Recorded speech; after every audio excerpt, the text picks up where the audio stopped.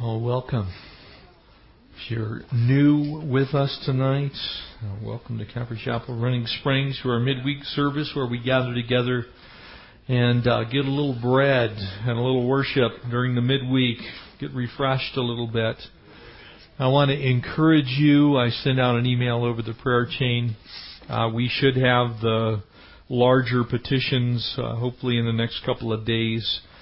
Pastor Jack Hibbs, myself, a few other pastors have joined together and encouraged, and there is now a ballot referendum initiative that's underway. We have to gather about 500,000 signatures by November 12th. I believe we can do it to repeal AB 1266, which our governor,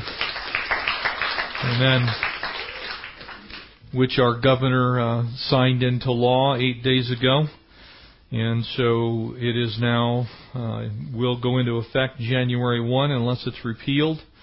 And so you ladies will no longer be safe in the ladies' restrooms. You could very easily have a guy in the stall right next to you. It is now law. It hasn't gone into effect yet, but it is law.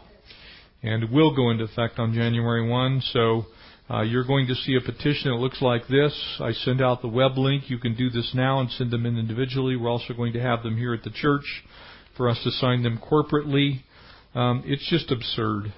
It is believed that transgendered people, whatever that actually means, but in the broadest definition, make up less than 0.2% of all of the population.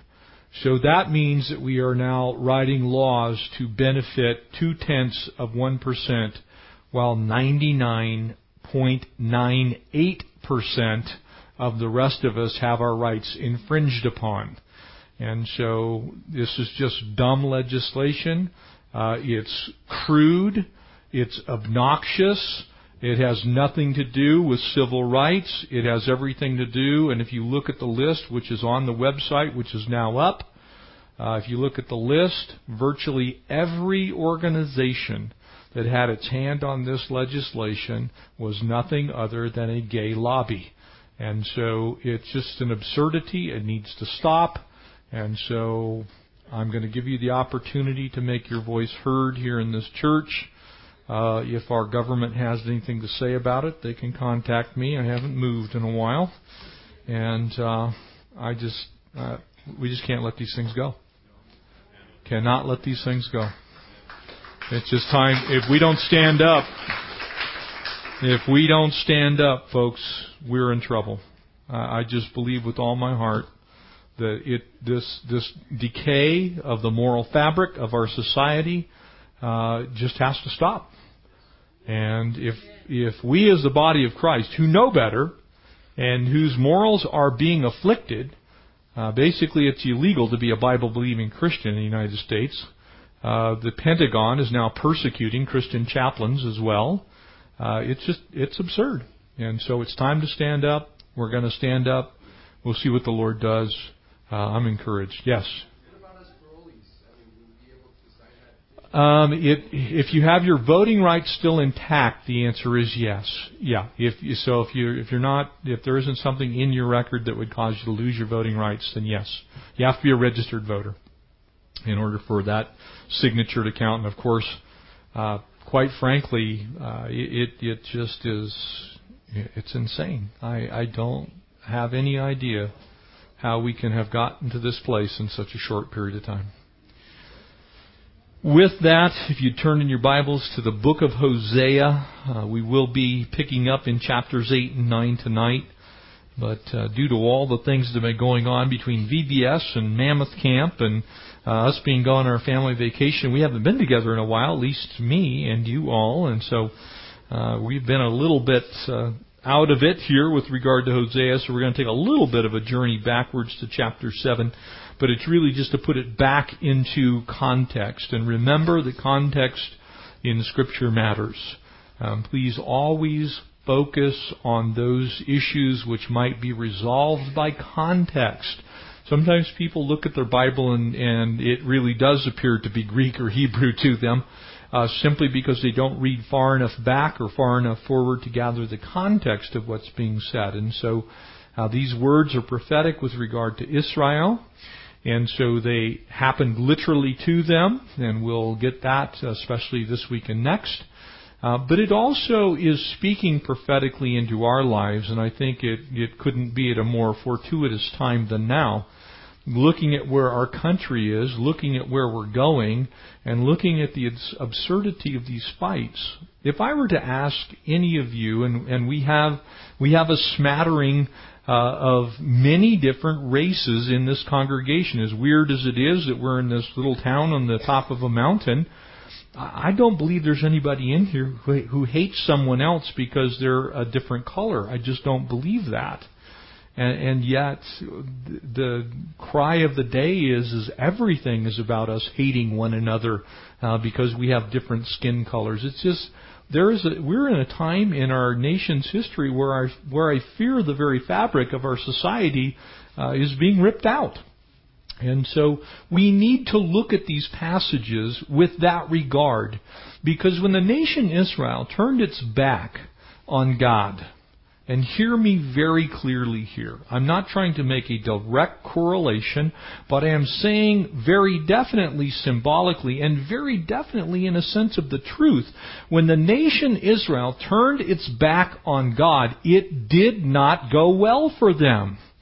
They are God's chosen people to this day, and God was willing to punish them to the extent of sending them into bondage and making them a non-entity for more than 2,000 years.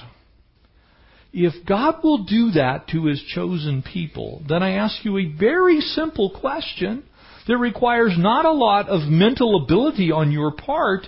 Do you think that any other people group, including Americans, is going to escape the justice of God if we continue to tell God that we don't care what He thinks, and yet we want His blessings?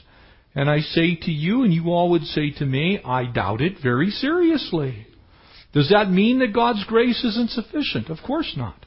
Does it mean that there isn't repentance that we can engage in, even corporately as a nation, and see God stay His hand? Of course not. God was looking for repentance with the nation Israel, but He didn't get it. And that is my point. When any people group begins to go down that death spiral of telling God, we're done. We're not listening to you. We don't care what you say.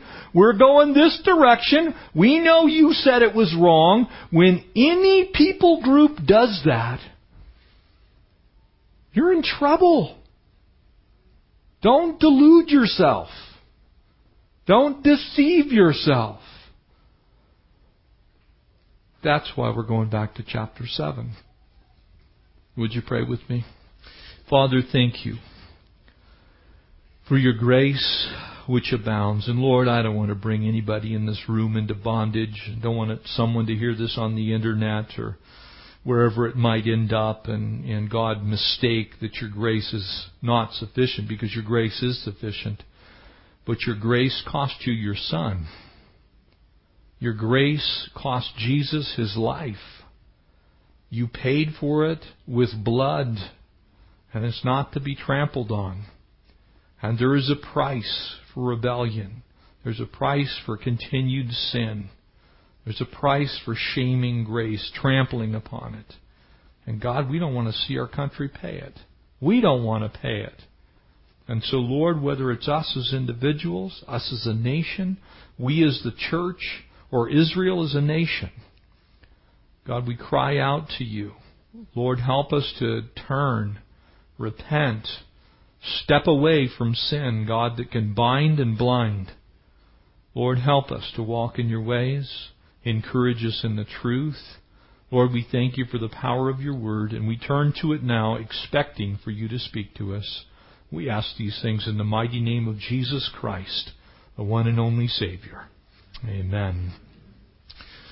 If you go back, we see these silly similes, and frankly, when you look at them, it's kind of like, well, that's cute. You can look at it that way unless you realize what God's saying. Unless you turn your attention to the truth of what He's trying to convey. Because nothing God writes, nothing God wrote, nothing He spoke was meant to be dismissed. Sometimes I think we dismiss Scripture because it makes us uncomfortable. We dismiss Scripture because maybe it points out a situation that exists in our lives that we would rather forget about. And so I point you back. That said the theme there, and I want you to realize this, that compromise with the world leads to unbalanced conduct and to immature character. That's what it does. When you look at your life, if you compromise with the world, you will have an unbalanced manner of conduct and you absolutely will have immature character. You can't help it because that is the world.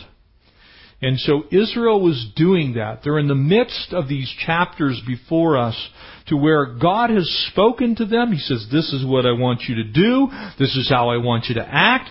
These are the things that I'm promising you if you do. Here's the issues that lie before you. These things that are wrong, you must stop. And they're just going, Makes us too uncomfortable. People say bad things about us. You know, those Hittites over the next valley, I mean, they're going to call us names. Oh, those Edomites on the other side of the Jordan, man, they don't like us. We get up there in the north, I mean, we go into the Central Valley, and the Samaritans, they're pointing their finger at us, saying, you know, what about these crazy Jews? And so what do? They begin to look at life through the eyes of their enemy. Say, well, that's not so bad. You know, I mean, after all, who doesn't enjoy a good orgy? I said that to shock you, but that's exactly what happened.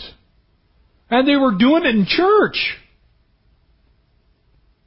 They're going to church and hitting on each other. You see, when we compromise with the world, we're setting ourselves up for some very unbalanced conduct. Absolutely pathetic, immature character. Because you know what? And let me prove this to you. We dismiss that type of behavior in children because it's expected because they don't know no better, right? But when it comes to an adult, we expect different behavior from them. I say to you, it's because it's immature. It's the character, it is the nature that people have when they're either not saved or they're babes in Christ. That shouldn't have been where Israel is. It should not be where we are. We know better. When people chastise me for my stance on some of these political issues, I don't have any problem taking the bullets. Because I know better. I know better. It's where this road's going. We've seen it before. You can look at the annals of history and see where this goes. I don't need it to happen to my country. I don't need to see it in my neighbors. It doesn't need to happen in my family for me to understand that it's immature, absolutely unbalanced conduct. And so he uses these similes. And basically he says, here's my point, act your age. If you're spiritually mature, act like you're spiritually mature. You mean really? You can't withstand that type of temptation, because your neighbor called you some type of name, some epithet, some bizarre thing that they believe they ought to be able to do because they think it's right and your Bible says it's wrong? You take their position? I say to you, God forbid. God forbid. He goes on to say, speaking of the pride of Israel, that they're like a silly dove. They thought nothing was going to happen. So I shared with you when we did this verse. If you've ever hunted doves, they're dumb as bricks. They are perhaps the stupidest bird that God put on this earth. They'll sit there on the ground and their nests are made in the open.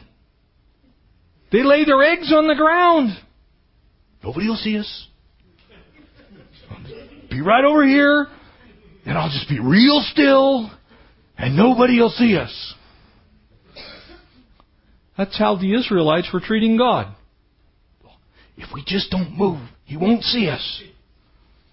If we do it in the dark, He won't see us.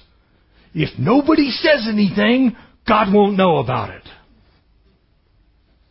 They were being idiotic. They were being silly. You go out hunting doves, all you need is a shotgun and a dog. That's it. Dog runs through the field, doves go flying, the doves go dying. That's how it works.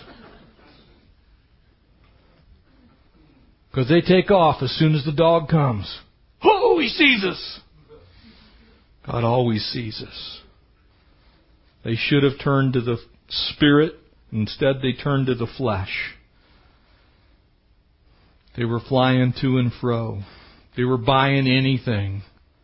You see, they were flying here, they were flying there. Oh, the king of Assyria is the big guy this week. And the king of Egypt's the big guy next. We got to go see Pharaoh. We'll go over here to the Samaritans and we'll make some allegiance with them. The Assyrians, man, they're really powerful in the north. We'll go hang out with them for a while. Instead of standing on the rock, instead of being firm and convicted that the truth was the truth and that's where they were going to stand, they just went everywhere. We'll believe this one day, we'll believe that the next. We've got it's a recipe for disaster. Ultimately, the final image was out of a faulty bow. A bad bow, you can have the best arrows on earth. Some of us in here have compound hunting bows. My boys have some compound bows. They're not really expensive ones, but they've got a couple of nice compound bows. And when you have nice compound bows, there's something you have to buy is nice arrows. But let me tell you something. The arrows can be really nice, and if you don't have a good bow, you can't throw them far enough to do much with them. Okay? You just can't. You need the bow. And so the picture here is there's not enough strength in the human arm to take the arrow. I don't care who in this room grabs a wonderful broadhead hunting arrow with all kinds of razor-tipped things on it and tries to throw it into a target. It ain't even going to stick. Why? Because the arm of flesh cannot sustain you. The arm of flesh can't sustain you. It's you. And when you run out of power, the arrow's out of power.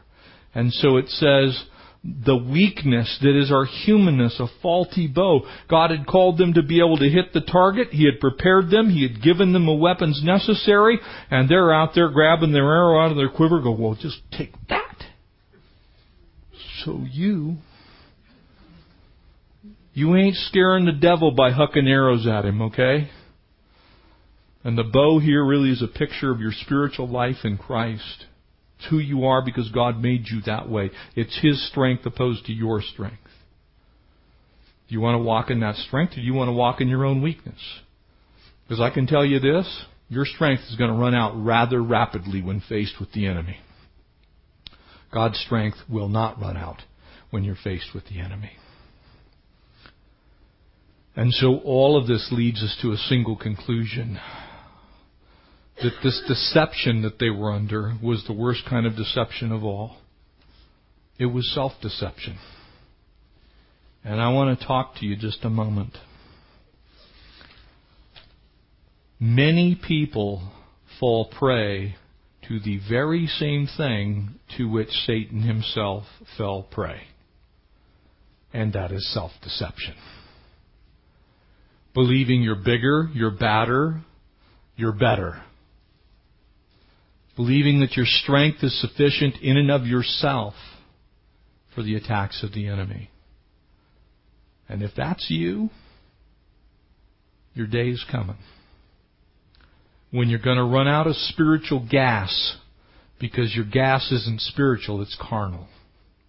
You're going to think it's spiritual because you will deceive yourself into believing that the things that you are doing either God is okay with or they're sufficient, and neither is true. God expects His kids to be dependent upon Him. And when we are dependent upon us, it's self-deception. We're walking around going, well, I got this made. I can handle this. No weapon fashioned against Him will prosper. The battle belongs to the Lord. And the moment we try and fight the fight with the weapons of flesh, you're going to get beat up. You're going to lose. You may win the war because of grace, but you're going to lose the battle because of flesh. And so God speaks to them through these similes. And He now moves on as we move on to chapter 8. And He begins to give us this picture of what happens when you trample the covenants of God. What had God said to the Jewish people? He said, I make with you this day an everlasting covenant, that Abraham of you, the Lord will bless you, and He will make the whole world prosper through you, and your descendants will become as numerous as the sands of the sea. He says to David, I will make an eternal covenant with you, that there will be one who will sit on the throne of David perpetually. That throne's been empty, but it hasn't been vacated, because Jesus is coming back to occupy that throne. God had made a promise to the Jews that He would take care of them, but He conditioned it this way. He said, if you keep my commandments. He said, if you keep your part, then you'll see the blessings of me keeping my part. But if you forsake the commandments, then you're going to reap what you have sown. You're going to get what you bought, so to speak. Anybody ever had buyer's remorse? I have. I bought cars, you name it. I bought so many things, and you turn around. Isn't the worst one the car one? To where you've been out car shopping and you drive home and you're in this car and you're going, dear God, what have I done? I have 69 more of these payments to make. It sounded good.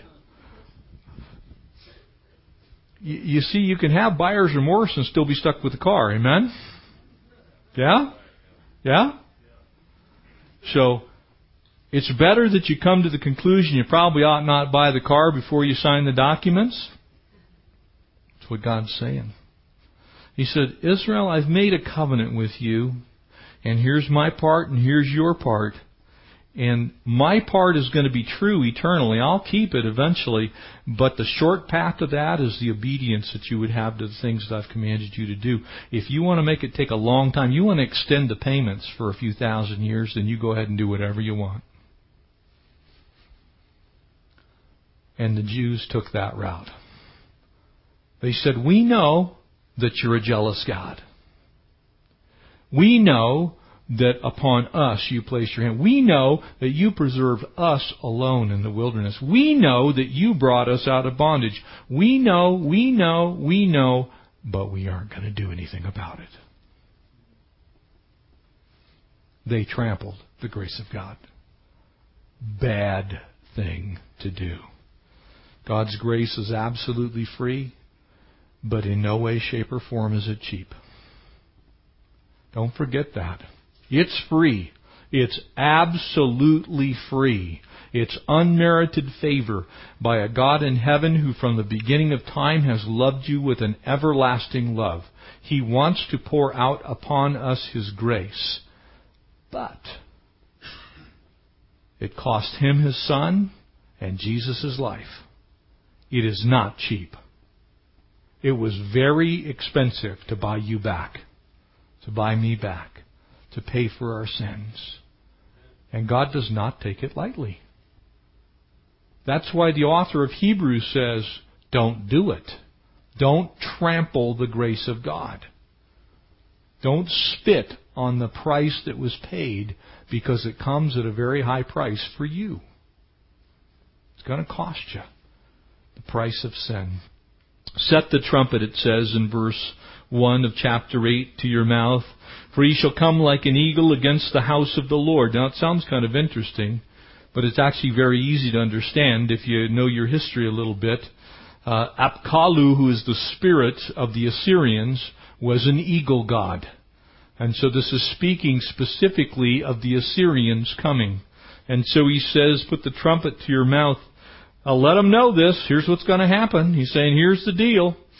An eagle shall come against the house of the Lord because, notice he tells you why, God punishes us for the things. He allows things in our lives that are chastisements when we know it's wrong. God doesn't punish us for those things which we do not know are wrong. He punishes us for that which we know is wrong. That's why when you have a friend who's just deeply embroiled in sin and they don't know Jesus, they seem to get away with everything. It's like it doesn't really matter. It's like their life goes on, hardly anything ever happens. Matter of fact, they're happy in their sin. That's because they're ignorant. The Jews were not ignorant.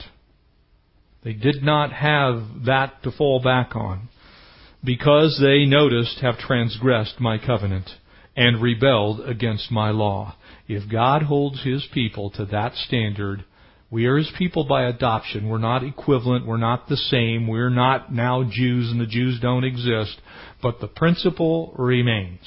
Remember that. That what God said as a principle to the Jewish people applies in principle to us as His children of grace as well. He requires obedience of His people.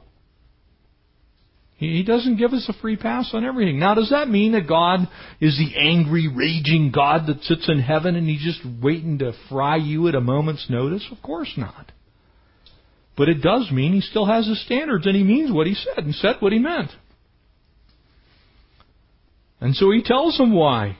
He says the Assyrians are going to come against the Jews because they've transgressed my covenant. I said, not that tough to keep that covenant, by the way, because it was all on God. All they had to do was remain faithful to Him. Israel will cry to me, my God, we know you. You ever heard Christians do this? Oh, but I went forward at a Billy Graham crusade. I've been going to church now for at least 2 weeks. I've gone to church twice in 1 month in the last year. I went out and stole a Bible so that I'd have one. I'm really into this God thing. My God, we know you. But He goes on to say, you know what? Just what Jesus said, by their fruit you will know them. Israel has rejected the good. The enemy will pursue him. They will set up kings, but not by me. They chose their path. They're walking in open rebellion to the things that God told them to do. And it doesn't go well. And it didn't go well. And the history books are replete with why it didn't go well. Google the Assyrian Empire when you get home, if you want to do a little study on this. And find out how much of the Jewish people were taken captive. It was 10 of the 12 tribes. All but the tribe of Judah and Levi. Levi because they were the attendants in the priesthood. And the tribe of Judah who was in the city of Jerusalem. Other than that, the 10 northern tribes disappeared because of this eagle. God used them. God used the most vile empire that existed ever in the Middle East, by the way, who came from what is now modern-day Syria, which is about to become a very interesting place in the world. The Assyrians came. Israel has rejected the good. The enemy will pursue him. They've set up kings, but not by me. They made princes, but I did not acknowledge them. And they made them from silver and gold. They made idols for themselves that they might be cut off. Your calf is rejected, O Samaria. My anger is aroused against them. Oh, how long until they attain to innocence. How long are you going to keep up the charade? How long? Think God doesn't see? He sees. And from Israel, even this, a workman made it, and it's not God. Is that plain enough for you? Those idols that we craft with our hands, God didn't make them. You made them, I made them, we made them. Fabricated them. But the calf of Samaria shall be broken into pieces.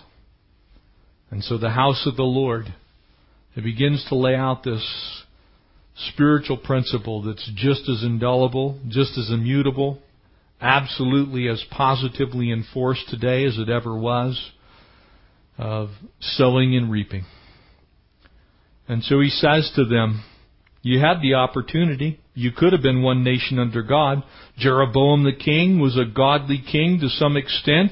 He established an opportunity for you to worship me, and instead you turned to the heathen pagan gods of your neighbors. And you began to do everything they did instead of anything I asked of you. I fear for Christians who think they're okay by simply going to church. If that's you, you need to seriously rethink your relationship with the Lord. If you think you're okay with God because you come to church, you are sadly and very sorely mistaken. Because you can go to church your whole life and never have a heart after God's heart. You can read the Bible through as a book of literature and never attain one spiritual truth from it. God had said to them, you are my people, and I am your God.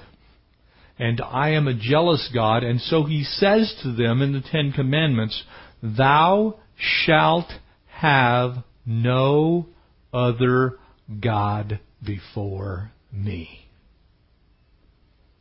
He made it real clear. He further goes on to outline what that actually looks like. He spells it out. They weren't ignorant of those details. They willingly trampled the covenant of God. And so make sure you get the distinction here. We're not talking about a little slip. We're talking about you telling God, I know your word says that, I'm not going to do it. I know your word commands me to be like this, but I refuse, and you're wrong. Very dangerous place to be. Now, is God's grace available? Of course. God's grace comes to the repentant heart that's humble.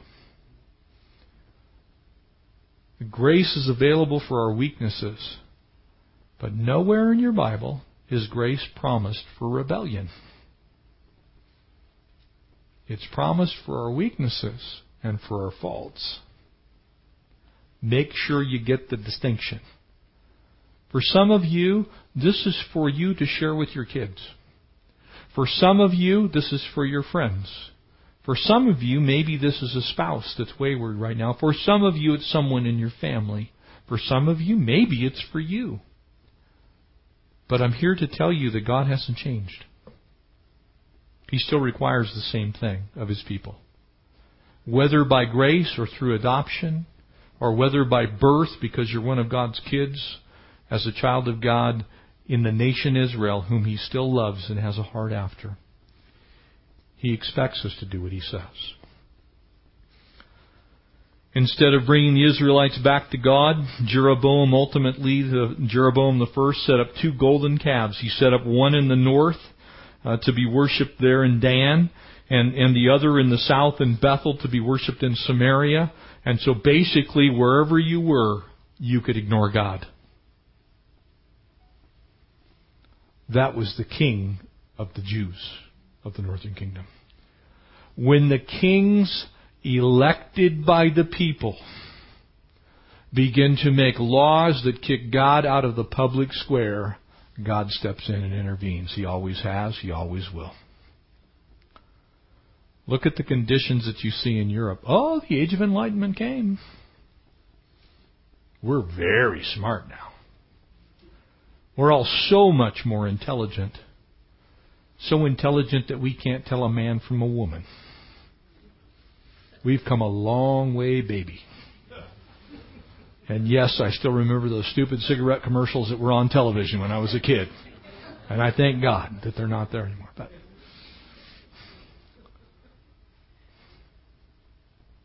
mankind's capable of being real stupid.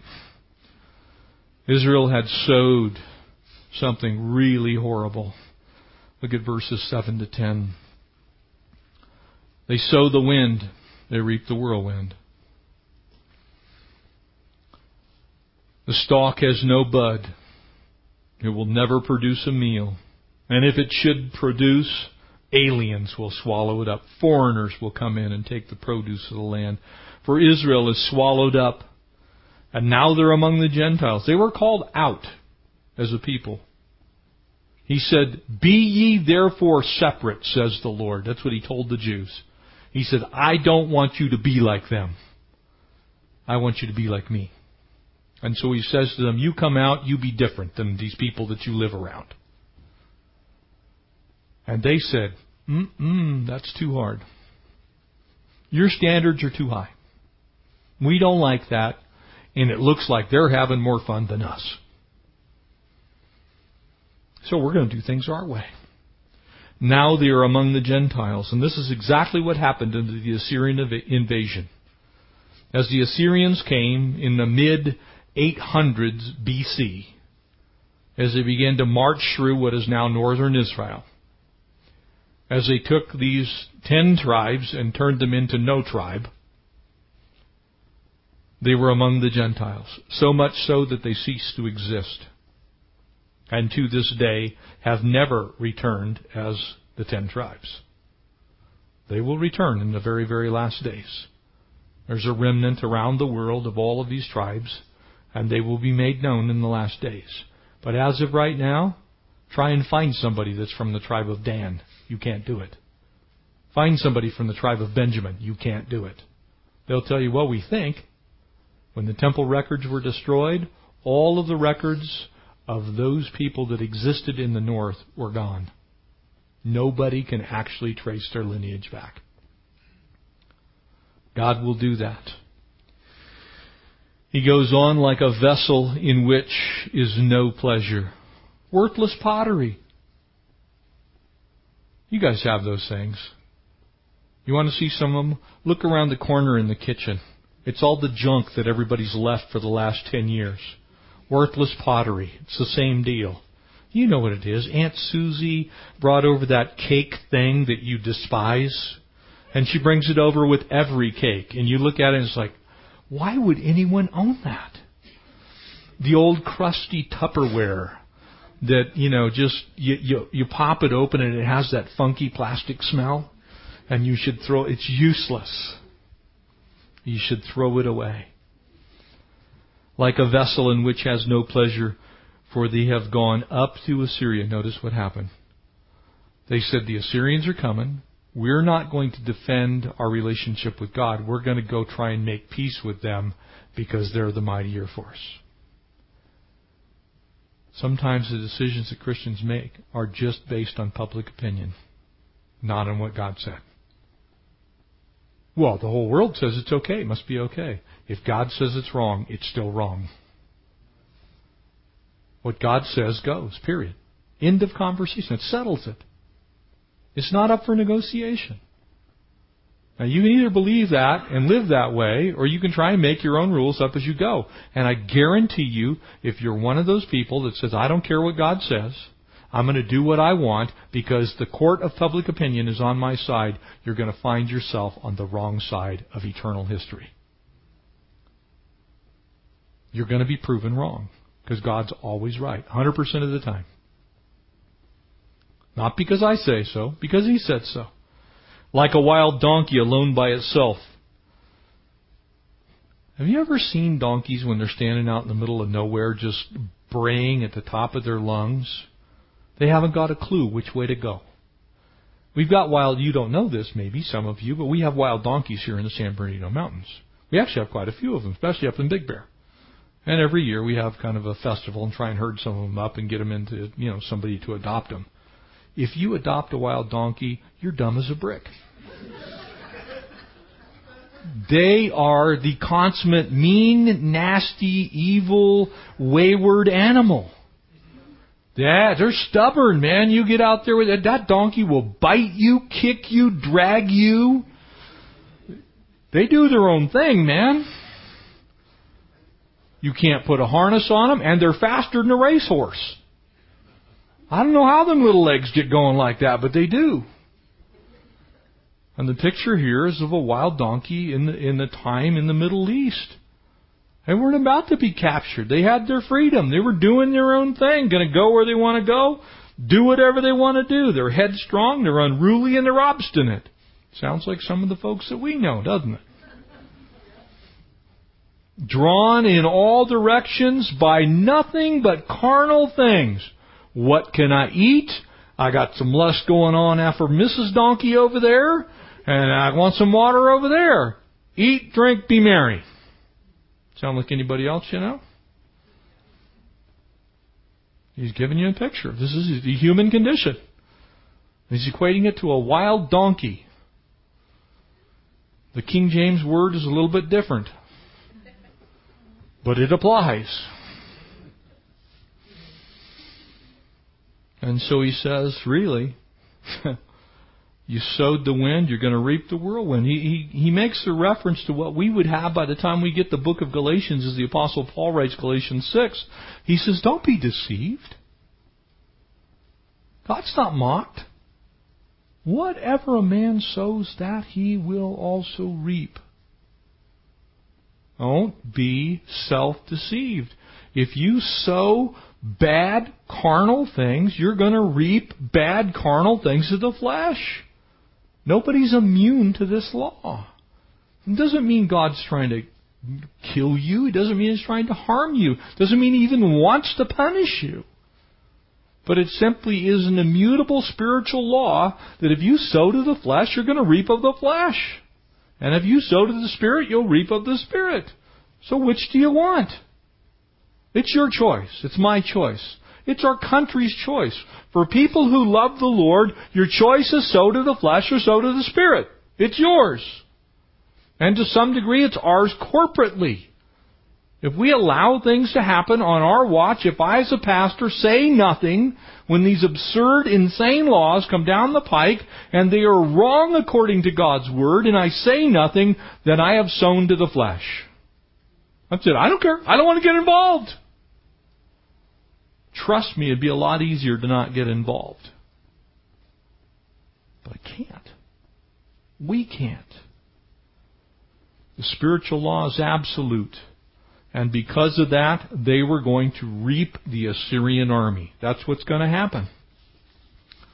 He goes on to say, they've gone up after Assyria. Ephraim is hired lovers.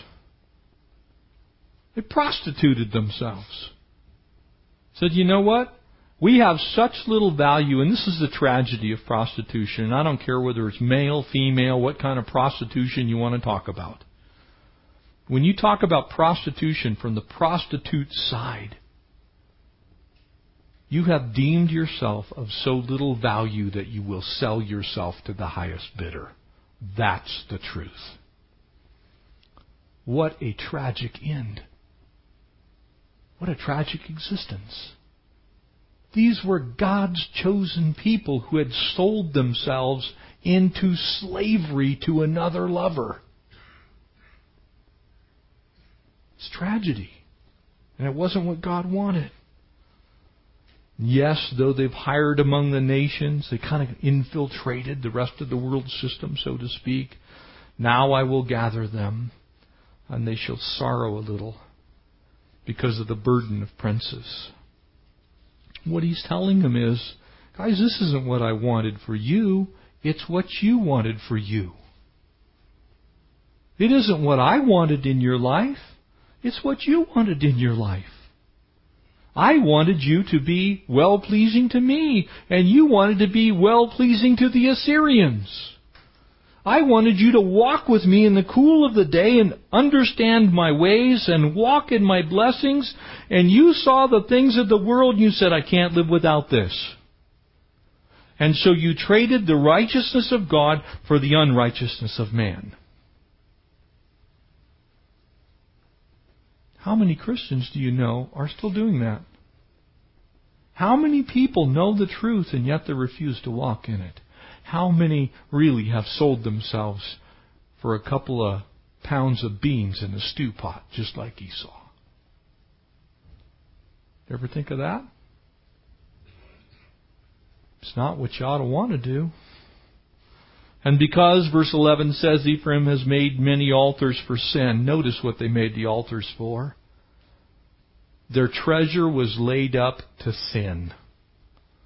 Their construction projects were aimed at sin.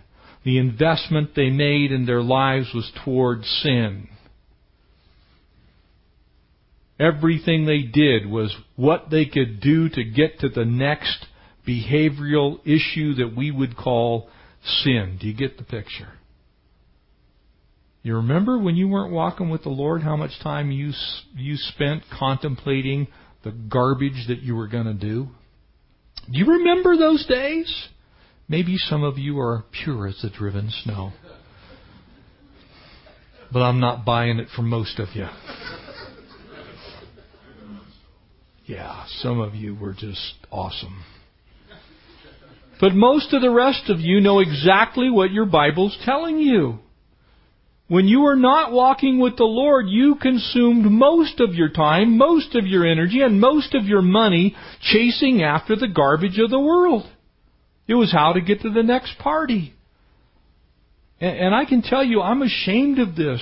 But I remember trying to see how many people I could cram into my 1961 Dodge Lancer and still get enough beer inside of it for us to all get drunk. I remember it. It was like, well, I think we get one more body and there'll still be enough room for a few more kegs in there. And as hideous as that sounds, I'm sharing this with you because that's your flesh. Now, praise God for His deliverance. Amen? Amen? I say amen.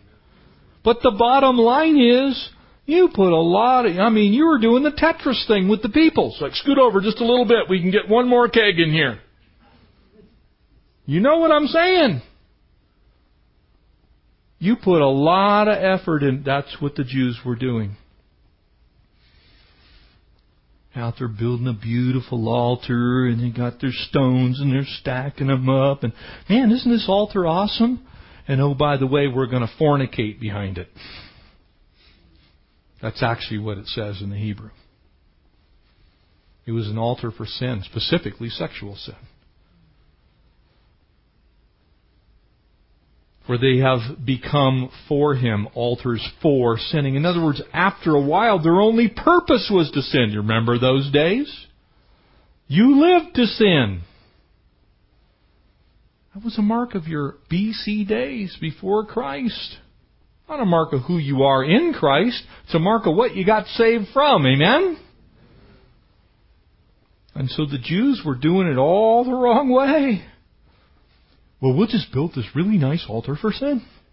It'll be beautiful, and people will come from all around the countryside, and they'll just look at it. It looks really nice.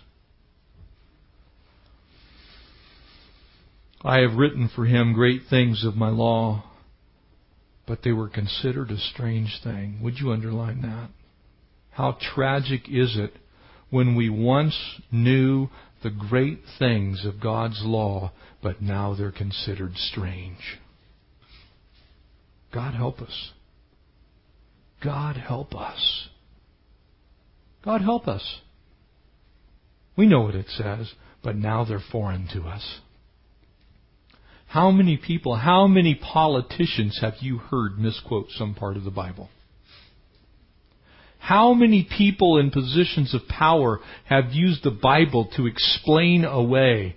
Well, God's given us every green herb, so we're supposed to all toke it up, bro.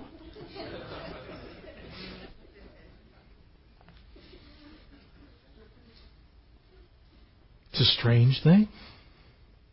We make it say what we want it to say. Not what it says.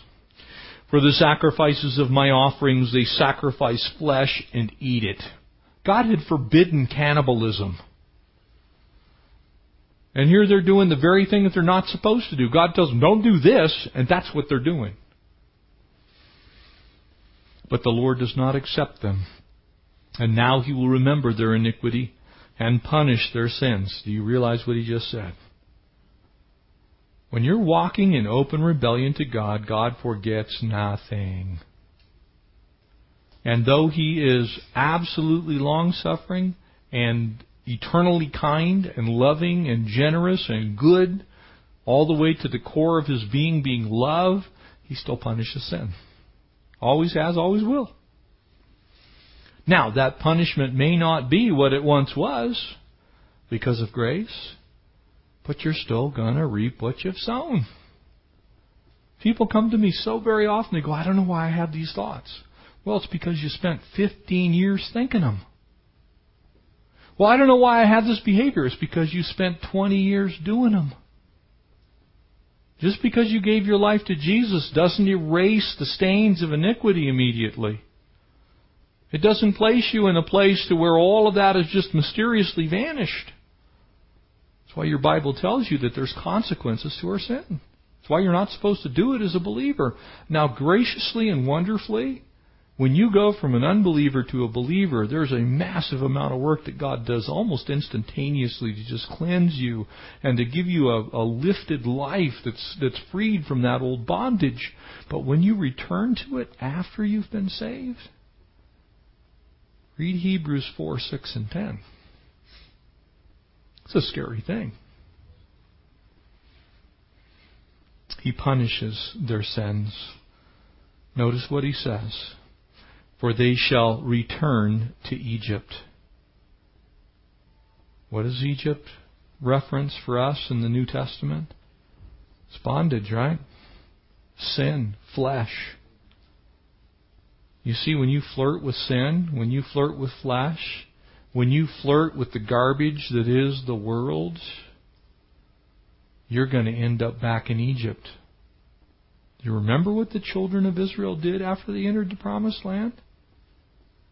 Read that story again for yourself afresh and anew there in the book of Exodus. They spent 400 years making mud bricks. 400 years making mud bricks. Then God spares them miraculously and takes them out of bondage. And just to put an exclamation point on it, He parts the Red Sea. He said, I don't want you to think Moses had anything to do with this, so I'm going to do something Moses can't do. He delivers them. He begins to feed them miraculously with manna and quail. They then stroll across the desert and they can't find water, and they come to the bitter springs of Marah, and He says, Moses, take a tree and throw it into the water. I want to make it sweet for my people. A symbol of the cross.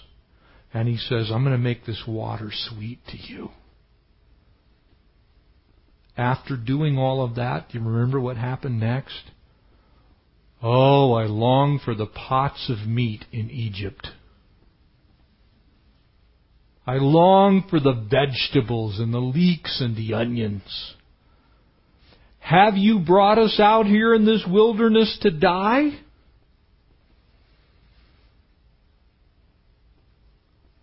You see, they forgot the 400 years of making mud bricks without straw. Just like that. They forgot what they'd been delivered from. They forgot what God had done in their lives. Now do you know why God was so serious in this passage of Scripture? He says, man, really? Honestly?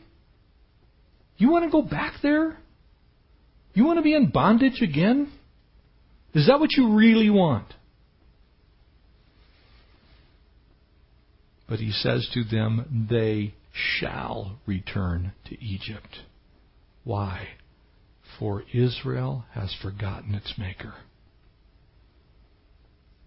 Oh my goodness. You mean when I forget God and who He is and what He's done, He might let me return to Egypt? And I guarantee you there's probably most of us can testify to that truth in this room. Maybe you spent some time walking with the Lord and then you decided maybe this isn't working out so good and you returned and you walked in bondage right back to Egypt. You got delivered as a prodigal son or a prodigal daughter and you went right back to the pig trough. He says, I'll punish their sins. They forgot their Maker. They've built temples. And Judah has also multiplied fortified cities. They make it seem as though they can defeat God. Well, if we join sides with the Assyrians, we'll just build up some fortified cities and then no matter what happens, we'll be fine. Wouldn't make that bet if I were you. Wouldn't take those odds if I were you. For the people that contemplate such things, well, it's not going to be that bad. Oh, it'll be much worse than you think. How many marriages have fallen apart because of the return to Egypt? How many people have returned to a life of drugs or alcohol because they returned to Egypt? How many people have ended up in all manner of sinful behavior because of a desire to return to Egypt, thinking that Egypt won't be able to keep me. I'll just build a fortified city. I'll get right next to Egypt and I'll just build a really nice castle. It'll be a good castle. Matter of fact, I'm going to invite people over once a year and I'm going to show the Christmas story. And on Easter, we're going to show the greatest story ever told. Because after all, I love God. But I'm going to get right next to Egypt and I'm going to build me a fortified city. And actually, I want to live in Egypt. It does not work. Ever. Oh, the enemy will be telling you it'll be fine. The enemy will be going, hey, can I come in? I don't mean you any harm. After all, look, I'm an angel of light. We were driving through Vegas both times when we were going to Utah. We drove through Vegas during the daylight hours. It is such a contrast. When you look at Vegas at night, you're like, wow, the Stratosphere Tower. Oh, there's the Bellagio. And look at the fountains. And there's a pirate ship over there. And look at it. Oh, blue lights. And you look at it during the daytime. You're like, is that a river of vomit?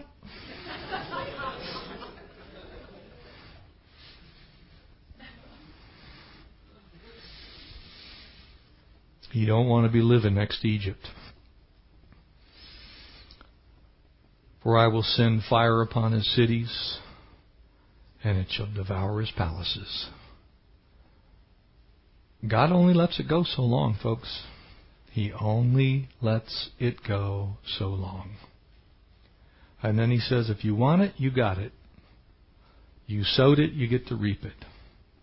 Now, obviously we did not get to chapter 9. We'll get that one next week. My bust, but it's the way the Spirit works sometimes. Having said all of that, completely unavoidable if you're a sinner that doesn't have the grace of God, but completely avoidable if you know Jesus and you walk in the Spirit. You see, God doesn't want us to ever go through these things. And that's the beauty of this for us as the body of Christ. He tells us these things to remind us of the truth. It's like all warning signs. I was laughing in the Spirit when I was driving through Utah. I love the roads in Utah. 80-mile-an-hour speed limits. And nobody drives 80. They drive 85, 90. Occasionally you get blown by at 100 and something, I'm just like, If it weren't for all the Mormons, I could live here. But I had to laugh, and here's why. You drive into town, now entering a 75-mile-an-hour zone. You're going into town, and they want you to slow down to 75. It's like, yes, my kind of city. But it was a warning sign to tell you that, hey, you've been driving, and out here's mostly been antelopes and beavers, and an occasional cow or something out there in the pasture, and you drive by, there's a beaver dam. There's actually beavers in the beaver. I'm like, those are beavers. That's cool. So you're kind of enamored with the whole, it's a beaver on a beaver dam. I don't think I've ever seen one of those, unless you go to Holcomb Valley. You drive by and you get to town. It's like, oh yeah, I probably ought to slow down. God tells us to slow down. Amen? Tells us to take a look on what's going around us. Get in touch with what's happening in your life spiritually. Make sure that you're not just kind of, out there on the open road going, well, whatever happens. It's so crazy because here we are driving through Utah and there's a moose. Moose are 1,200 pounds. You hit a moose, your car is totaled. It's just over. You just go get a new car if you live. We survived all that. Drove through the wonderful Provo Valley and fished the Provo River. And we're driving through all these places and there's animals everywhere. Elk crossing. It's crazy. They actually have crosswalks for deer in Utah. Seriously. There's has a little crosswalk and it says deer crosswalk on there. It's like, I go, well, how do the deer know to go there? It's because they have fences and they funnel them right in these deer crosswalks. But I'm telling you what, you better heed it because that's the only place they can go across the road. You can't believe how many pieces of car and everything else are scattered on the shoulders of the road at exactly that spot. Because somebody ignored the signs. Oh, yes, sure, deer crossing.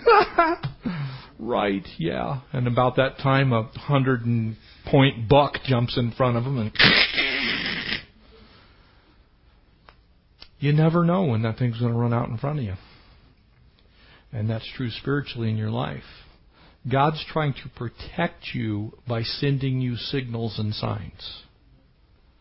He's giving you His Word and saying, this is how you ought to live your life. And if you do that, you're going to be fine. But if you ignore the signs, you may just plow into something you don't want to hit. Amen? Don't do that. Would you pray with me? Father, thank you for this patient group, Lord. Pray that you would speak these truths now into our lives, God. And we really do want your blessings. And we realize that your blessings flow from obedience. God, you're generally always good in that sense, but you bless the obedient. And Lord, we also know that your judgment falls on those who are disobedient. And Lord, that's not a hard choice. Help us to choose wisely. Help us to walk in the Spirit and therefore not fulfill the desires of our flesh. Lord, help us to see the signs. Help us to slow down.